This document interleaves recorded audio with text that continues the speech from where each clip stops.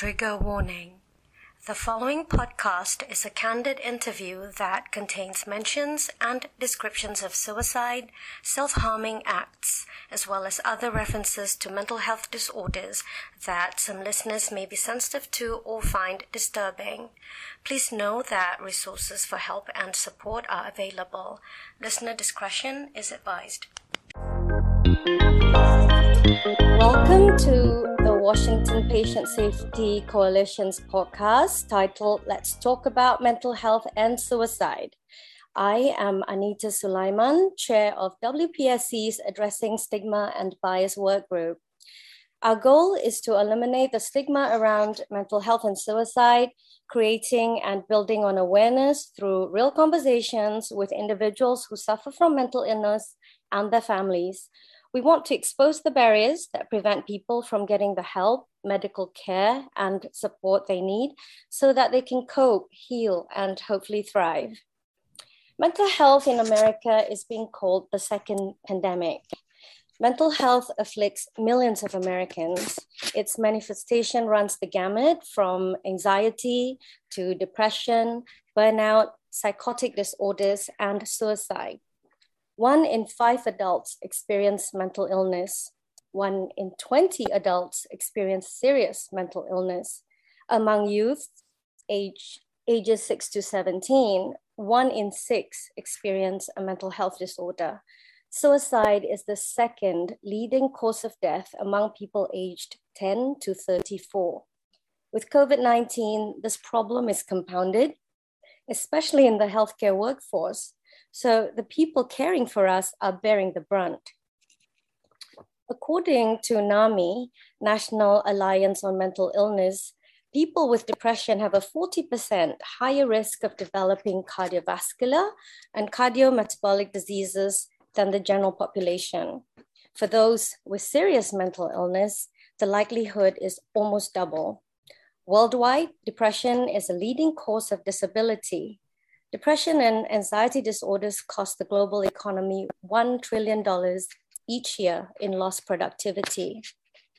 Mental Health America conducted a screening last year between January to September. It showed that the number of people looking for help with anxiety and depression has skyrocketed with a whopping 93% increase over the 2019 total. In September 2020, 37% reported having thoughts of suicide, over half or nearly every day. Rates of suicidal ideation are highest among youth, especially LGBTQ plus youth. In September 2020, more than 50% of 11 to 17-year-olds reported having thoughts of suicide or self-harm, over half or nearly every day of the previous 2 weeks. The numbers are staggering. We are in the middle of a serious mental health crisis. This is an important, much needed conversation.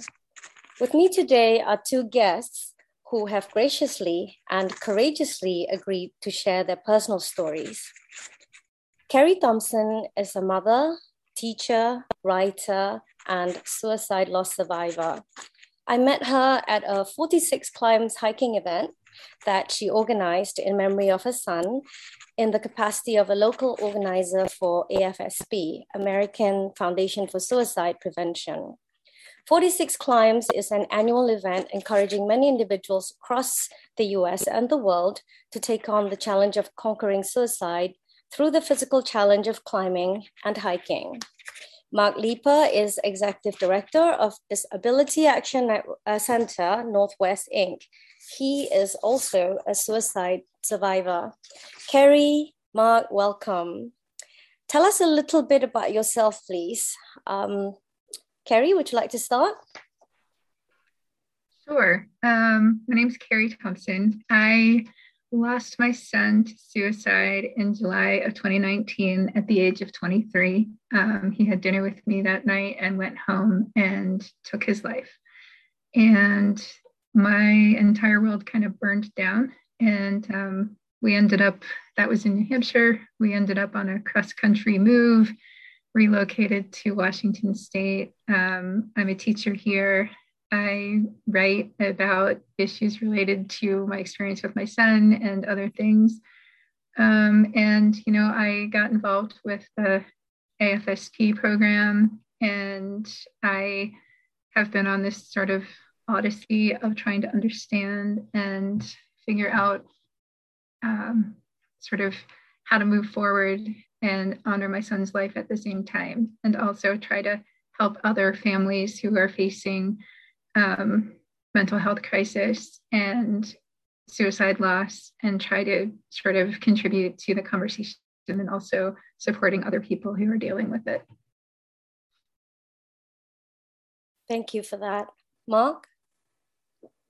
Hi, thank you for having me here. It's Mark Leeper. I'm Executive Director, as you mentioned, of Disability Action Center Northwest. It's a private nonprofit that's run by and for people with a disability, with any kind of disability. And so one of the large underserved groups in terms of living in control of their own lives to the extent that they want are people with a mental illness, with psychiatric disability, whatever terminology you use. I have that history myself. I'm not sure whether it's anxiety from depression or depression from anxiety, but I guess the bottom line is it all kind of manifests itself in at times in my history, certainly suffering with a mental illness, but I would say now living with a mental illness.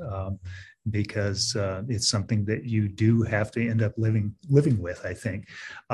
Disability Action Center is one of about 400 centers around the country that are run by folks with disabilities, where we try to connect with each other to support each other in reaching our goals. And recently, I've kind of come out a little bit more in terms of my own, maybe it's the pandemic, but in terms of my own history and trying to understand that whole process of what drives somebody to suicide. Certainly people I've worked with. I remember one young man with a head injury survivor. I have a cousin, a number of folks in my family and friends. And so it's a topic that's not talked about enough. And so I've started talking about mine, and maybe it's a little bit of an understanding for me as well, because it's a lifetime of, learning to deal with life issues. So I'm happy to be here. Thank you. Well, we're very fortunate to have you. These are two very valuable perspectives. In the US, every 11 minutes, we lose someone to suicide. This topic is personal for me. Several years ago, I started the new year with news that a childhood friend had died by suicide. A close friend lost her only son to suicide when he was about 15. I have people close to me who have been struggling with depression, anxiety, self-harm, even suicide ideation. And, personally, of course, I've had my struggles too. And we all are finding that it's not really a very easy topic to be able to discuss openly. So, the thing is, the more we talk about this, the more we realize that mental health conditions afflict more of us than we imagine. So I sincerely thank you both for being here today. Mark, could you please tell us more about your story? Well, personal story goes back a number of years, and I was a young man that was dealing with trying to become an adult, and in the face of who knows, nature nurture. There's mental health issues in my family, and I struggled, and so it happened that being somewhat surgical in nature, I cut myself, and effectively, so that I did spend some time in a psychological ward, where I was impressed because they actually sold razor blades down in the little store that you could access, so that was helpful. And so I attempted again there, and I wouldn't even say attempted suicide, because it almost sounds trite in comparison to what happens, but I think I was driven by the same things that a lot of people are driven by, and because I was hurting. So that was my out. Finally, after I moved back down to my grandparents' place, this was in Canada. I was born in the United States. I moved to Canada. My father lived in Canada, and mother's family down here. And I came back down, and ultimately then attempted again. And it was, but for the case of a blood transfusion, um, in an ambulance would have succeeded. As my grandparents described it, it's a rural North Idaho thing. It was much akin to coming in when somebody had butchered a deer. And so that was my history at that time. And it's, it's still emotional to talk about, because I think back to, I think about people that are hurting. And I think sometimes it's not evident outside. And there are so many choices now that I talk to people about that I didn't think of at that time. Making a choice was the hardest thing in the world to do at that time. Right. There was only one thing I could think of. And so that was kind of my history. I grew up like all folks, and ultimately got involved in working with folks with a disability, even though that was the last thing on my mind. I had all of the same stereotypes in my mind as anybody else of, oh my God, I'd never want to use a wheelchair. Now I think if I need to use a wheelchair, I want a sporty one, And so things change over time, but through that, I've never forgot thinking about that issue of what would make a young person, all of the things on the outside saying, hey, you've got everything going for you. You're intelligent, you're good looking from other people's standards. I didn't feel that way. Right. That is the question, isn't it? So how old were you when you made these attempts? I started out when I was 17. I believe I was 18 or 19 my last attempt, and that was it. That was the enough realization that I didn't want to die. I just wanted to stop hurting. And that's always stuck with me. The tragedy of, I had a cousin who went back and shot himself one evening. And I've often thought, had there been the opportunity to talk before, again, you don't know, but it's, that was the time period for me. Right. So you're really trying to do something about pain that you were experiencing. Yeah, I often liken it. I think at the time, people go through all sorts of emotions. There's a societal response. My father was convinced that I was, blaming him for something. So he personalized it as, kind of an attack on him. And I hated to tell him, but he was the first thing from my mind. I liken it to my apologies to Stephen King, or my compliments to Stephen King for the name of the book, The Dead Zone. It was entering the dead zone. I wasn't feeling anything. I was feeling a sense of I had to do something, and that was something I was doing. I'm not even sure I was cognizant, other than the fact I was very successful at hitting arteries. And, then it's just kind of as things transpired, I mean, this is pretty kind of graphic, but as things transpired, it was, there was enough sedative effect of blood loss that the anxiety wasn't there. And all of a sudden it was, wait a minute, I better call out. And that's about what I had enough strength to do at that time, I guess, because I don't remember anything past that. Right. So. And did you try to get help or to reach out? At the time, I didn't. I did when I was up in Canada because healthcare was available. And I had spent quite a bit of time with a psychiatrist. I'd gone through all the medication gambits. There's a lot of medications out there. There's not a lot of cures out there. And I tend to be kind of sensitive to medications anyway. And so I'd kind of struggled, bounced around with that stuff. And I think we're always looking for a cure. And sometimes I don't think there is a cure, because that ideal that we're thinking exists doesn't really exist in the way that we perceive it anyway. So I'd gotten a lot of help at that time. When I was down stateside, I didn't until after the attempt. And that was very short-lived because there just wasn't much available. It's a rural community I'm in. And right. Yeah. That's so often the case, it seems. People who are in those situations don't know what to do, don't know what they can do, don't know who they can reach out to. Was that how your experience? Yeah, I think it didn't occur to me. I hadn't right. had the level of counseling that really would deal with the emotional aspects. It tended to be medication management. And even my interactions with the psychiatrist in Canada would revolve around, stelazine, Stemetil, at that time, Carbogen, a carbon dioxide therapy they would try. And so various things that, that's kind of what I think they knew to do at that time. So I hadn't really gotten involved, and things like positive psychology didn't exist. So some of the things I started to learn later, I think helped me. But stuff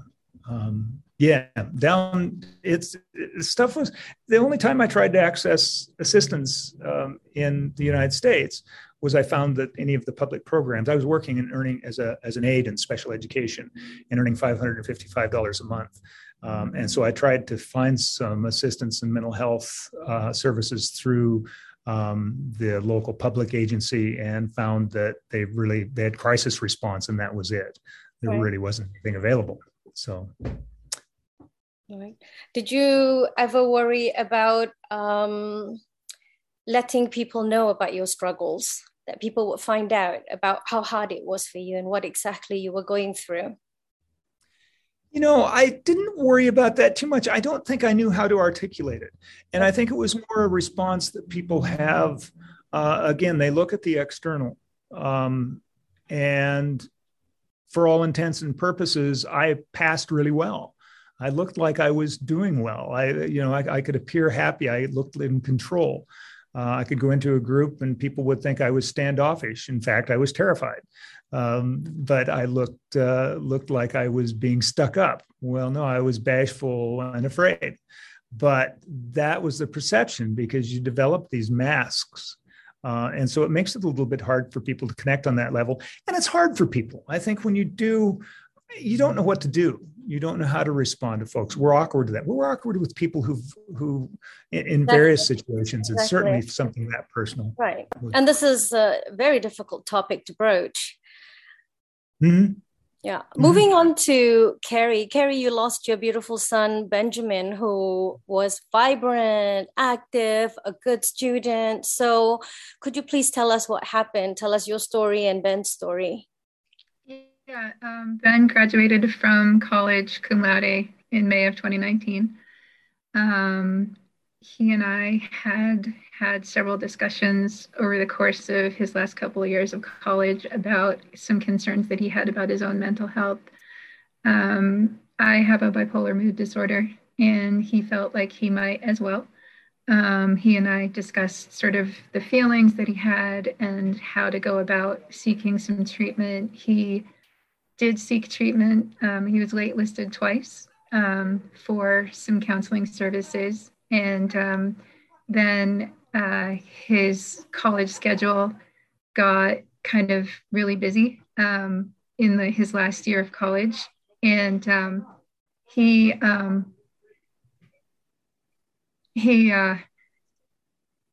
sort of stopped thinking about it, if you will. He was taking 24 credits that fall, and he pulled a 4 out. And then he had 23 credits in the spring of his senior year. And he, I think, ended up with a 3.9, got an A- in one class. And he was doing his senior capstone project. And, he was extraordinarily successful at what he was doing. His capstone project was featured on his university website, and he was interviewed on the local news station when they did the capstone presentations. And he got a lot of awards at graduation. He was named top senior in his program. Just, it seemed like he had found the glide path. And I think inside he had been working so hard that he stopped doing the things that he needed to do to practice some self-care. He was always a big outdoors guy. He hiked and he snowboarded, and just if it was outside, he was all over it. He climbed trees, he loved being outside. And his last year of college, he didn't snowboard maybe 3 or 4 days out of the whole winter, because he was just so focused on getting through school, and he had so much work to do. And so he I like to say he lost the ground because he lost touch with it. He stopped staying in contact with it. But anyway, he graduated from college, and he had been so busy trying to get through school and doing as much as he was that he didn't really have a plan for post-college. He had a couple of job prospects, and it seemed like they were going to come through, and I don't think he was terribly interested in them. They were just things to do. And he was, he had concerns. He and I talked about it a couple of times, but he did seem like he was, just, like I said, I thought he had found the glide path that he needed to be on. He seemed happy. We had a crazy, hilarious, laughter-filled dinner with my mom and my other son the night that Ben died. And he and I had planned to go to dinner the next day, and I was going to swing by his house and pick up some things for him because he was moving out. And he went home and he took his own life. And I like to say that he opened the door to the monster that was inside it. Mark, it's interesting. You said that you felt successful and you hid your inner pain. That was Ben. You described Ben almost to a T. He hid his inner struggle. So he was so private about some of his inner stuff. I had seen glimpses. I knew that he had been through a lot of stress through his senior year, but he said that he was feeling relief because he had graduated. And I think in retrospect, he induced a bipolar crisis by working so hard, and, he wasn't taking care of himself. And I think he was going through a pretty serious bipolar crash, and he didn't know that that's what it was. And he just was in retrospect, I think I loved your description of being in sort of a dead zone, Mark.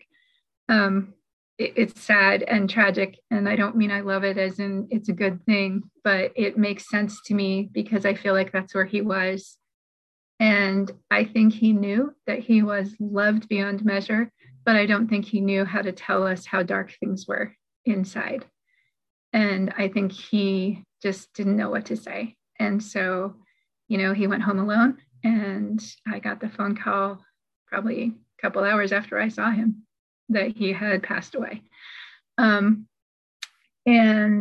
I think, I started my own journey at that point to try to understand it. I started going outside, seeking him, trying to find him outside. And I, needed the connection. And I find him on mountaintops and on rivers and, places where there's outside.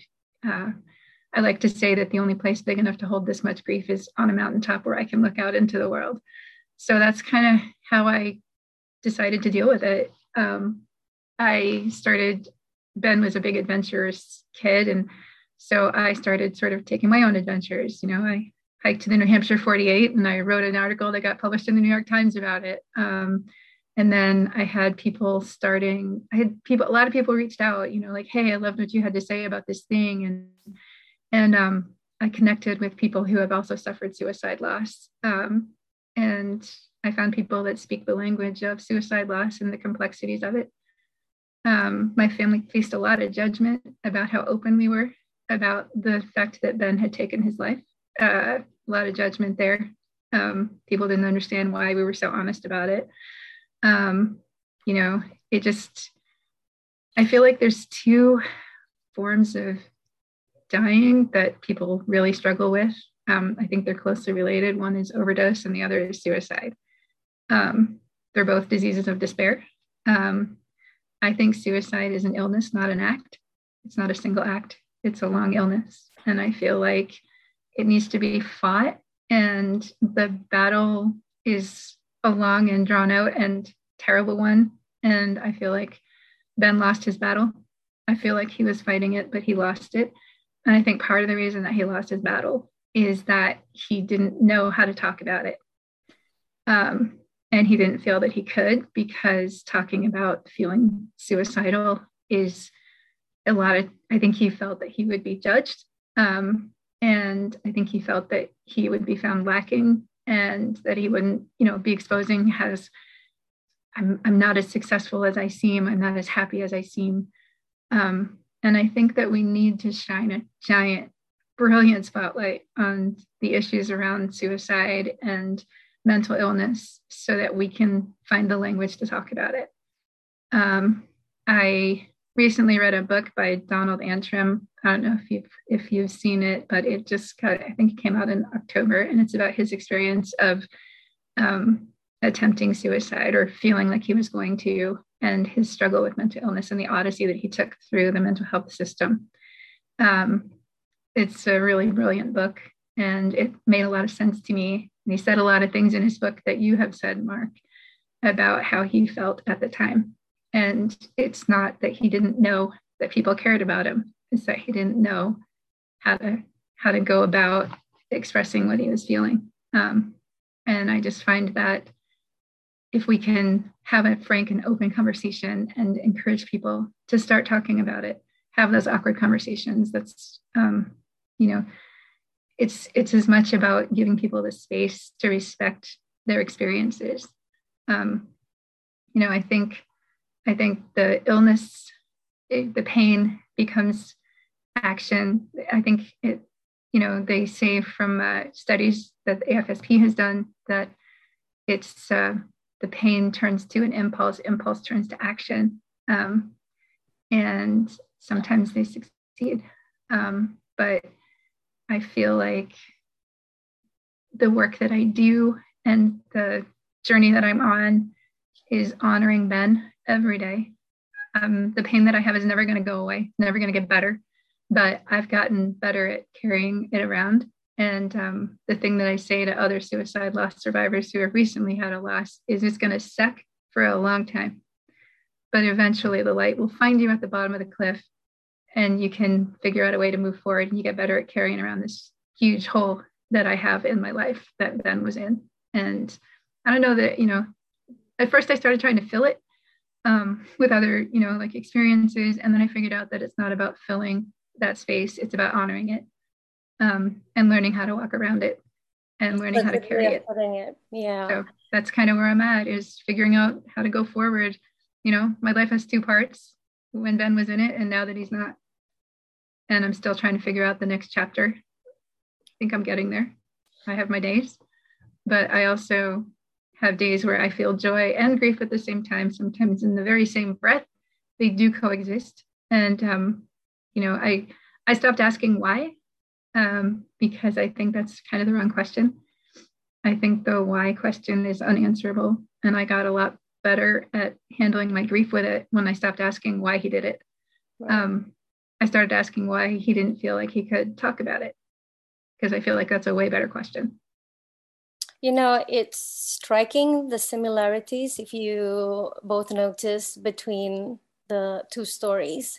And this is just two people coming together to have a conversation here on this platform. Imagine if we have many of these conversations and people talking to each other. The main thing is, when you're going through something like this, you're so in that experience that you feel entirely alone. And given the statistics that I've just mentioned, just the two stories you've shared, there's so many recurring themes here, and the most striking to me is the fact that both cases, we have seemingly successful people who are intelligent, who have families. The reason I bring this up is because I think for the average person, if you are asked what kind of person they think struggles with severe mental health conditions or suicide, that would not be the picture that would come up. This is why we have people asking questions like, well, when you hear of a celebrity, well, why would he do that? Or why would she do that? They're successful, they're wealthy. The thing is, mental illness is a health condition. People don't ask, why is this person coughing? Why is this person having a flu? Can you not stop? And on that note, if you're a person of faith, you have to deal with people often saying, well, have you prayed about it? implying that your faith isn't strong enough. So there are all these things which really add to the stigma, which is the big elephant in the room. Do you both feel that stigma impacts what has happened and what's been happening with mental illness in your case and in the cases of the people around you that you're aware of who deal with this?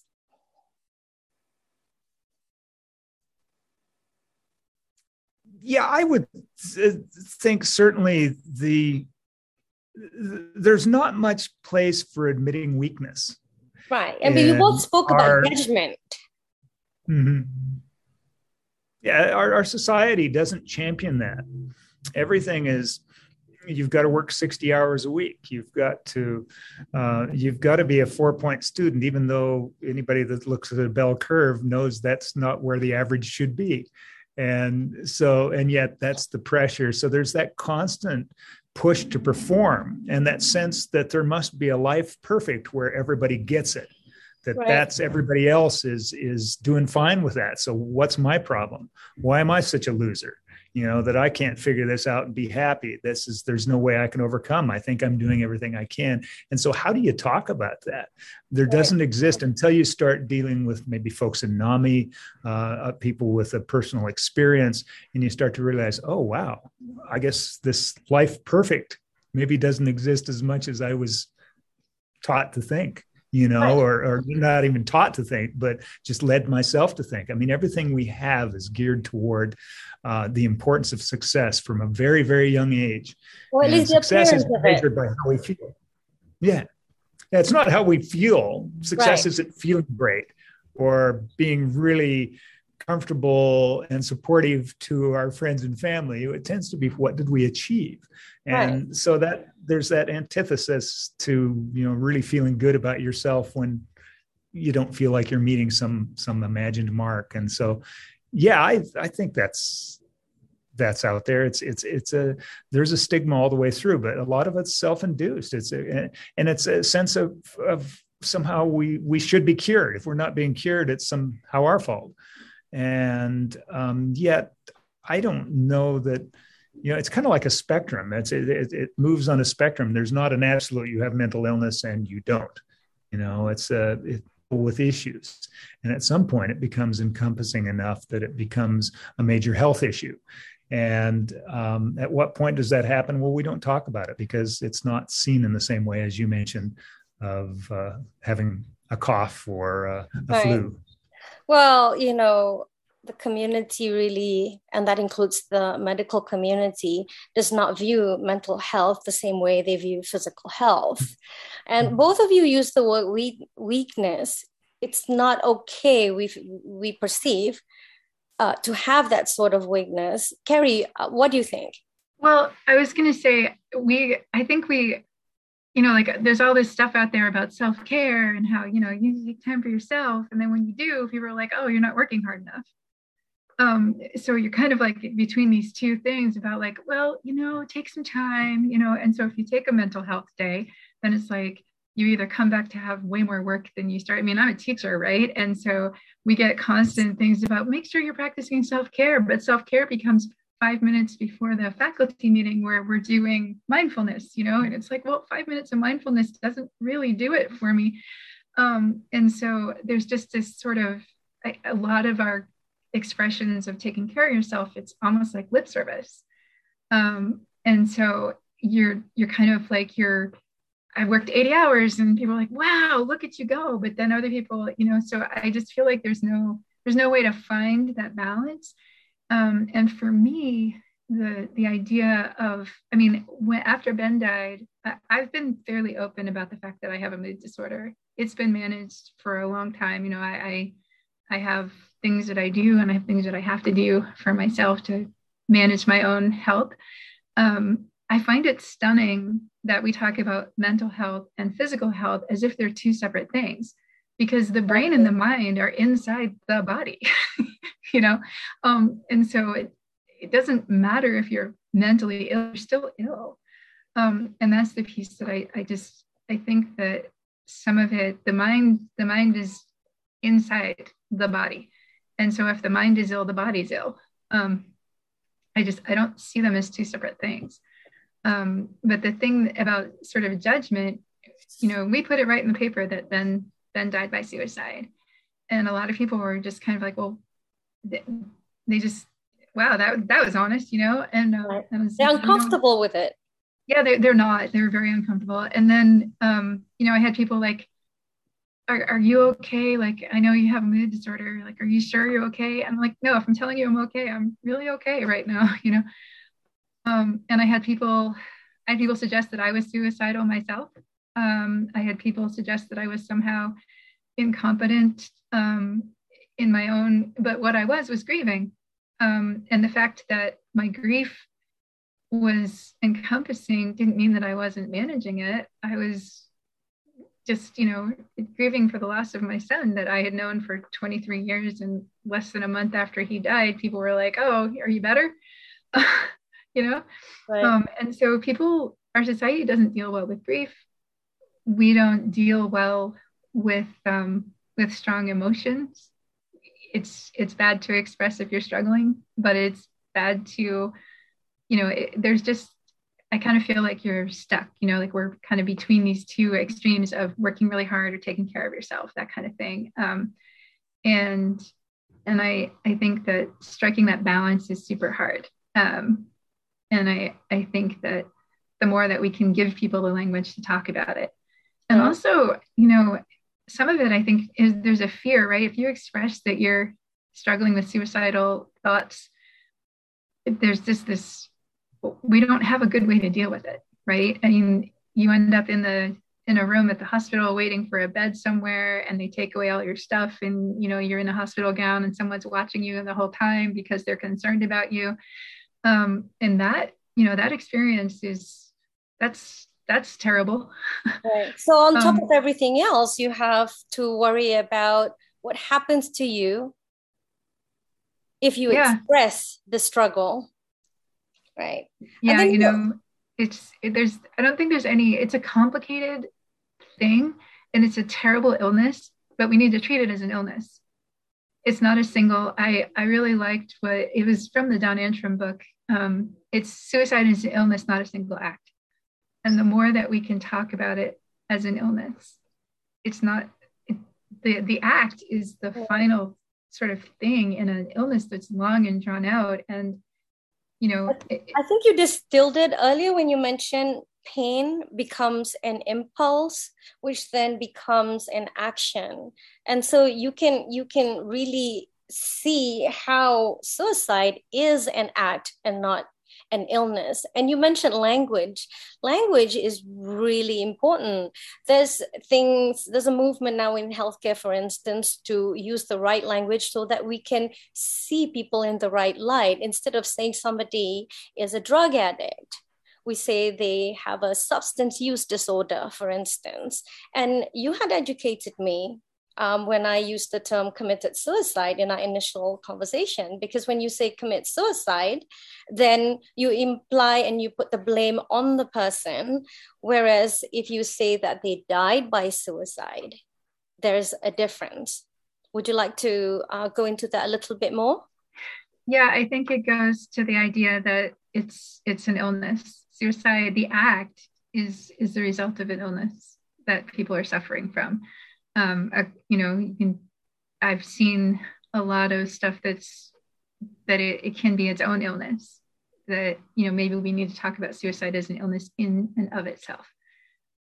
I think a complication of other mental illnesses perhaps, but also that it's possible to suffer from suicide as an illness and not necessarily have severe other things, ending up in the dead zone that Mark talked about, where the spirit is dying inside, and we need to identify that.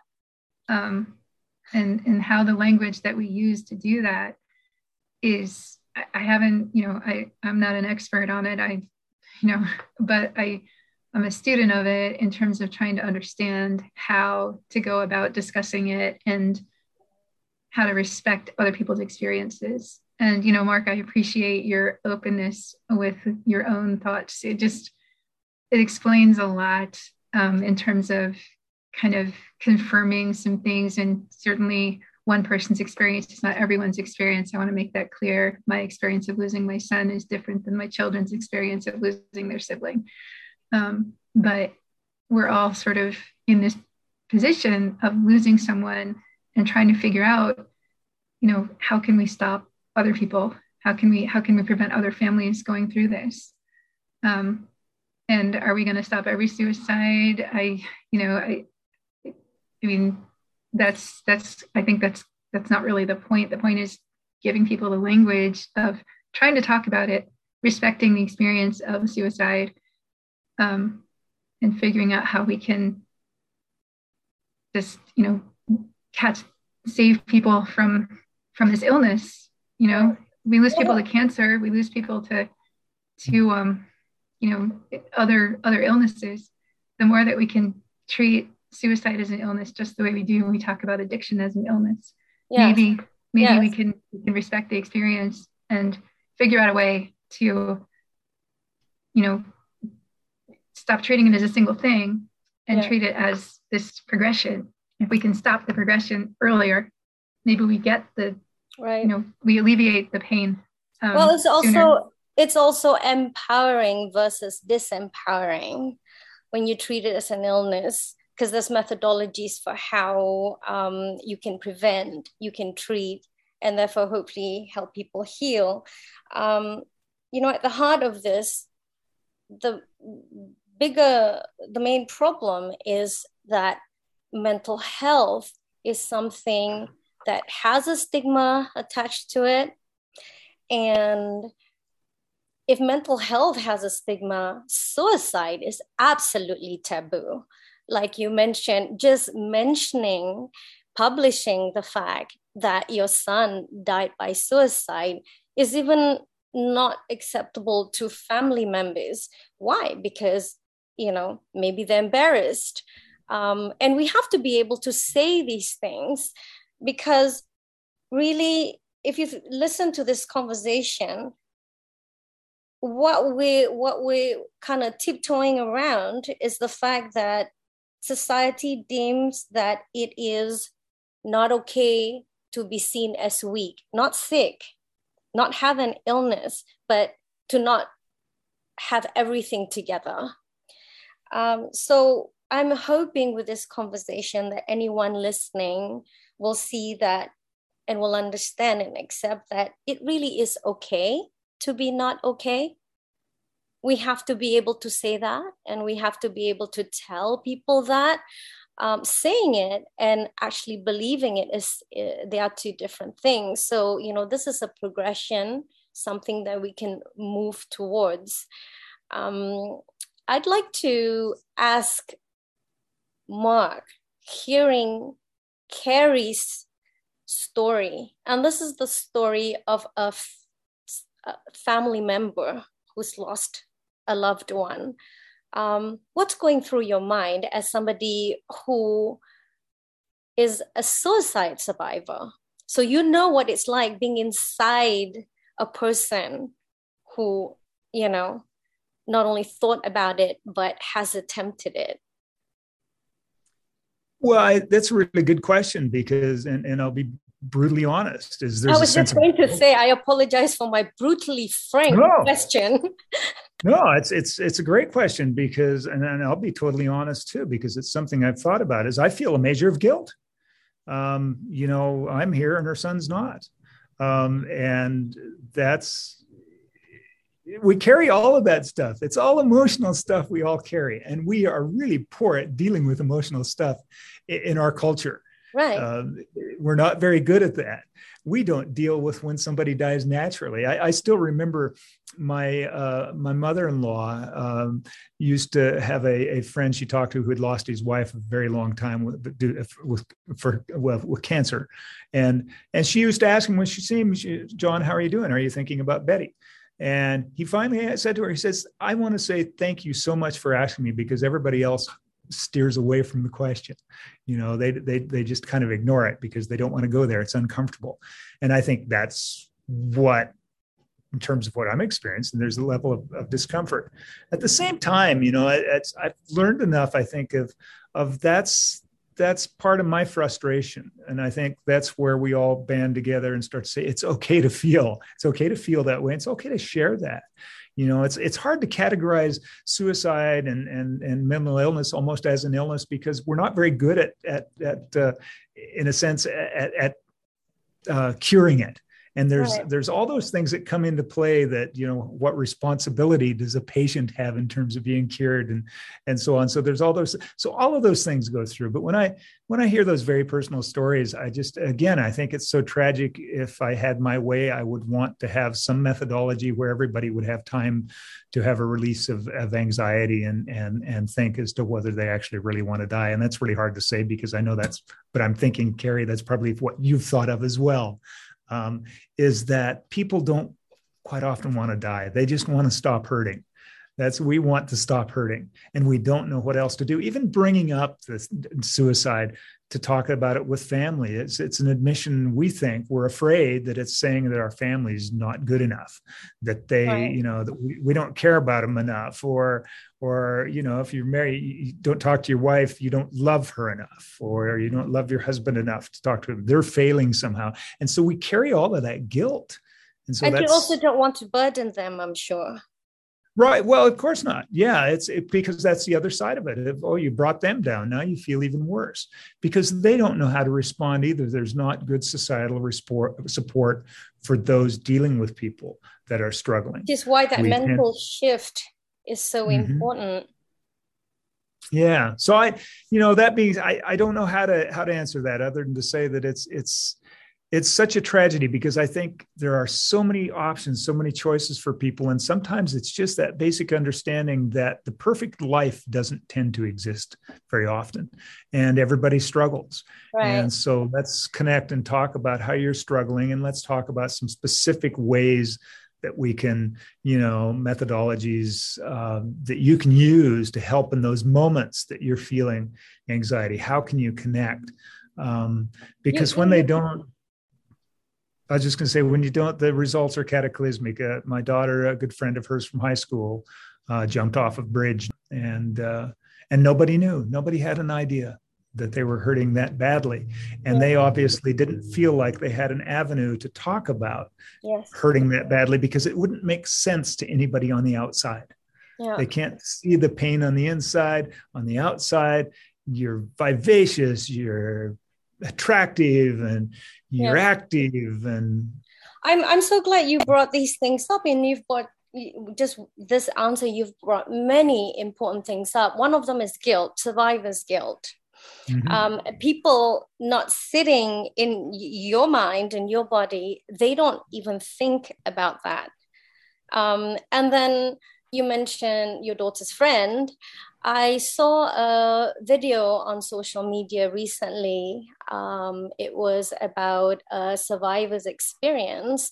And apparently this is something that goes through the minds of a lot of people who have attempted things like jumping over a bridge, which seems to be quite more common than you would expect.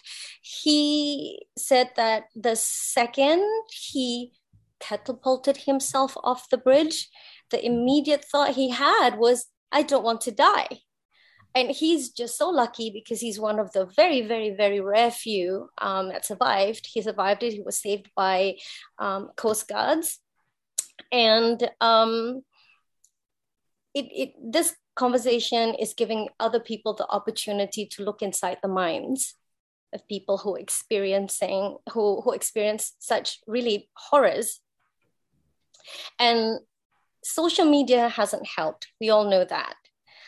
It's very curated. Most people would share, even photographs. Oh, you look so perfect. They could have taken 300 pictures before they posted that one that's curated that looks so perfect. And so we're constantly under pressure. There's also cultural pressures, because yes, this is America, but within America, there's many subcultures. And in many cultures, you have to be stoic. It's just not cool. It's not all right. You don't want to embarrass yourself. You don't want to embarrass your family. And if you operate in such a culture, you're going to feel stifled. You don't want to be outed as somebody who doesn't fit in and who's not doing well. So, I'm seeing when you speak, Carrie nodding, and when Carrie's speaking, I'm seeing you nodding. And I hope that as people engage in conversations like this, as people listen to those of us among us who are brave enough to talk about their struggles, they're all nodding, because then there's more understanding among us, and it's going to have to start with that. I have questions for both of you. I'll ask them and then I'll give you both a chance to answer, but I'm going to ask the questions at the same time. For Carrie, how do you cope with the loss of a loved one to suicide? And for you, Mark, what do you want people to know about someone who is suicidal and has thoughts about suicide? Some of, this has been answered already, but what else that hasn't been said would you like to add? Who would like to start? Well, I'll go first. I honor my feelings that I have. If I'm feeling really sad one day, I acknowledge that. I let those feelings happen. It's part of just managing grief in general, right? You have to honor whatever you're feeling on a given day. If I'm having a tough day, I pull back and try to do something that I know is going to make myself feel better. I also try to give back in terms of working to publicize the issues around prevention of suicide. I'm a teacher, so I'm very aware of my students and the community that I work in. I will say, on a hopeful note, I feel like we are equipping our young people to begin to express when they're feeling difficult feelings and give them the language around, I have more students that will express that they're anxious or that they're feeling depressed. I don't think we're there, but I feel like it's easier for my students, at least in some ways, to express when they're feeling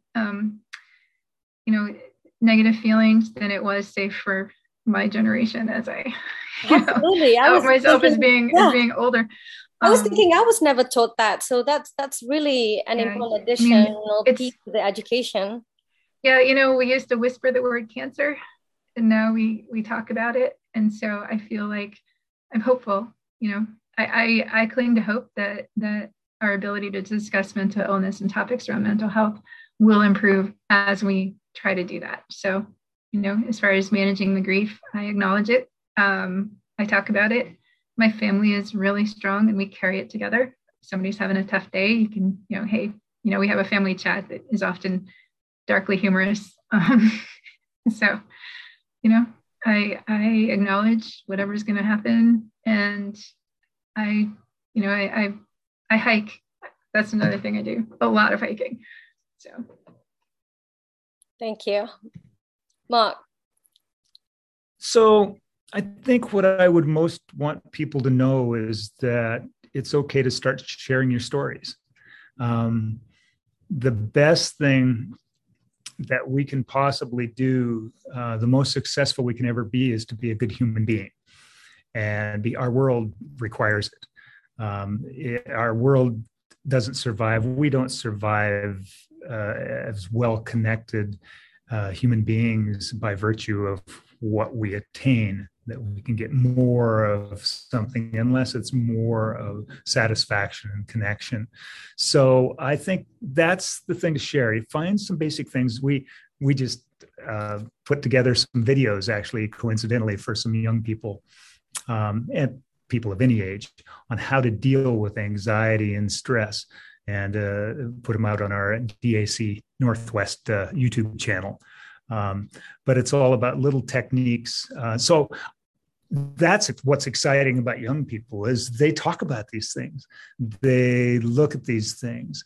My son struggles a little bit with some things. I say a little bit because that's we automatically downplay it. Maybe I shouldn't do that. Maybe I should be more honest. He's really struggled at times, and with my history, I get afraid, and so we talk about things, and we actively get out and try to do things. It's like Carrie has talked about. You invest yourself in connecting with people, because that's often what's lacking, is that honest connection, that it's okay to share every part of you, that it's okay to share your uncertainties and your frailties, as well as your successes, because sometimes those end up being your successes. You just don't know. And sometimes by sharing those, you save somebody else. And that ends up being a wonderful success for both. And so I think that's the message, the only message. And that's the why I speak out. I didn't speak out for years. Part of it is it almost seems self-indulgent. I thought about, why am I so important? Big deal. I was weak for a moment, and I struggled as a youngster. And so I did something that I'm embarrassed about, that was, and especially when I have a cousin two cousins that killed themselves successfully. And weird way to put it, but so there's, again, the guilt reaction, whatever. We need to get past that. I have a board member whose daughter committed suicide as well. And so we start to connect, and we're open about, we understand. We don't understand the same because we're different people, but talking about it and just knowing that exists, that we need to be able to share with folks that life is changing always, and life is rarely perfect. And we all share that. And so when we talk about it and we say it's okay to have those moments, it's okay to struggle for a while, it's okay to connect with each other, then we give ourselves permission to do that. I think that's it. It's success has to be measured in how we feel as well as how we do. And sometimes that's the only measure. I mean, what success is there in somebody that starts up as running a great company, and then, he's found by somebody later because he's desperately unhappy. And that happens too often. Right. I like how you put it, because oftentimes success isn't measured by how we feel. It's just how much money you make. But not really the emotional aspect. Carrie, one last question for you. Most people don't know how to talk about grief or suicide. So do you have any advice for people who are wondering how to approach a friend or a colleague who has lost someone to suicide? Well, I can definitively say, I'm so sorry for your loss is perfectly adequate. Giving people space to talk about their loved one. I love it when people want to talk about Ben, because Ben was a great guy. He was brilliant, and he was beautiful, and he was himself, and his life mattered. It mattered to us, and it mattered to his friends. And I somebody asked me about, hey, what's your favorite memory of him? I'm happy to share. It keeps him alive to me. I consider myself sort of the memory keeper. I'm the one, I carry him forward. The experiences I have, I like to tell people that my heart beats for two now. He's the other piece, but in terms of talking to other people, I mean, I don't have a problem anymore looking at somebody and saying, hey, are you okay? You seem a little, I just want to make sure that you're okay. And I'll even say, my story. If you're not okay, I want to know. I really genuinely want to know. I feel like that connection, Mark, you mentioned that we need to connect with people. That's the thing. Give people the opening to talk about it, to make that connection without the judgment. You don't need to make it about you. I've had so many people, they're trying to connect with me, and they end up talking about this other, I had this thing, or this other friend, or this and the other thing. And it's like, well, so telling someone that you're sorry is perfectly okay. That's where I start with somebody else. Thank you for saying that. Before I started these conversations with both of you, I wasn't sure myself. I mentioned I have a friend who lost her young teenage son. And, I've never been sure how to broach the topic, if it would just open up a wound that would be too much pain for her. It's good to hear that you've been very eloquent, actually. The way you put it was you love people talking about Ben because it keeps him alive for you, and you call yourself memory keeper. So knowing that, I will be able to take this outside of this conversation to have conversations with others. The other thing that I would add is to be like specific. I don't know if, it's one of those things like, hey, if you need anything, let me know. Right. Call me if you need anything. And sometimes when you're in the middle of grieving, it's really hard to like, that I had a friend who did something that I thought was just so kind and just utterly brilliant. She sent me a card. Hey, if you want to talk, I'm here. And then she said, I'm free on Wednesdays. If you want to go for a walk, I'll be walking by your house. Or she would text me and say, want to go for a walk? So it was like a specific, left me open to say no if I didn't feel like it, but I knew that she was, headed by it, and she sort of made it easy for me to accept that. Yeah. So, the, hey, let's have coffee on Friday. That's like a great example. Specific offer that wasn't just an open, and it was, if you feel like it. And so I knew that the option existed, but it was something sort of a specific thing that I could go do if I wanted to talk to somebody or if I felt like I needed the support. Thank you for that. So she's super helpful. So she's respecting you. She's giving you space. She's giving you time with your grief. And yet she's also saying, whenever you want me, I'm available. And she gives you her availability. That is a really good example. So I'd like to wrap up with just a little bit more information about mental health and suicide in general. 21% of US adults experienced mental illness in 2020. That's about 53 million people, meaning 1 in 5 people among us is living with a mental health condition. So think about your social, your professional circles. What does this tell you? If you're somebody who's suffering from a mental health condition, you are not alone. It might seem like it because we're not talking about it, but you're not alone. Average delay between symptom onset and treatment is 11 years.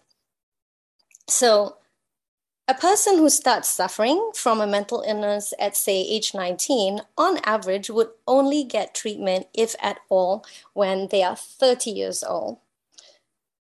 That is a long time to be suffering, and that's also likely why many don't make it. Every 11 minutes, we lose somebody to suicide in the US. Mark, in our initial conversations, I mentioned I agreed with your thoughts. You talked about how mental health conditions are minimized compared with physical health conditions. And as you put it, it has to be really serious in order to be bad enough to receive treatment, which is oftentimes what a lot of people sadly experience. And even then, most people do not get the help that they need. So that really is the crux of the problem that anyone with mental illness faces, which is how mental health is viewed. People are not and do not feel comfortable or safe talking about their mental illness. I'd like to share that to begin addressing this issue, the Washington Patient Safety Coalition recently began a partnership with NAMI, National Alliance on Mental Illness, and together we launched an initiative called Stigma Free in Washington. To learn more, please check out the Stigma Free Pledge on either WPSC's website or NAMI's website. For anyone who is not aware, there is a National Suicide Prevention Lifeline. It is a national network of local crisis centers that provides free and confidential emotional support to people in suicidal crisis or emotional distress. 24 hours a day, 7 days a week. The number to call is 1-800-273-8255. There are options for the deaf and hard of hearing. They've seen an increase in suicide and crisis support needs between January to July last year compared with January to July this year. Suicide concerns, calls regarding that were up by 185%. Just general mental health crisis cases were up by 251%. With this, I'd like to also help spread the word that there is a new number, 988.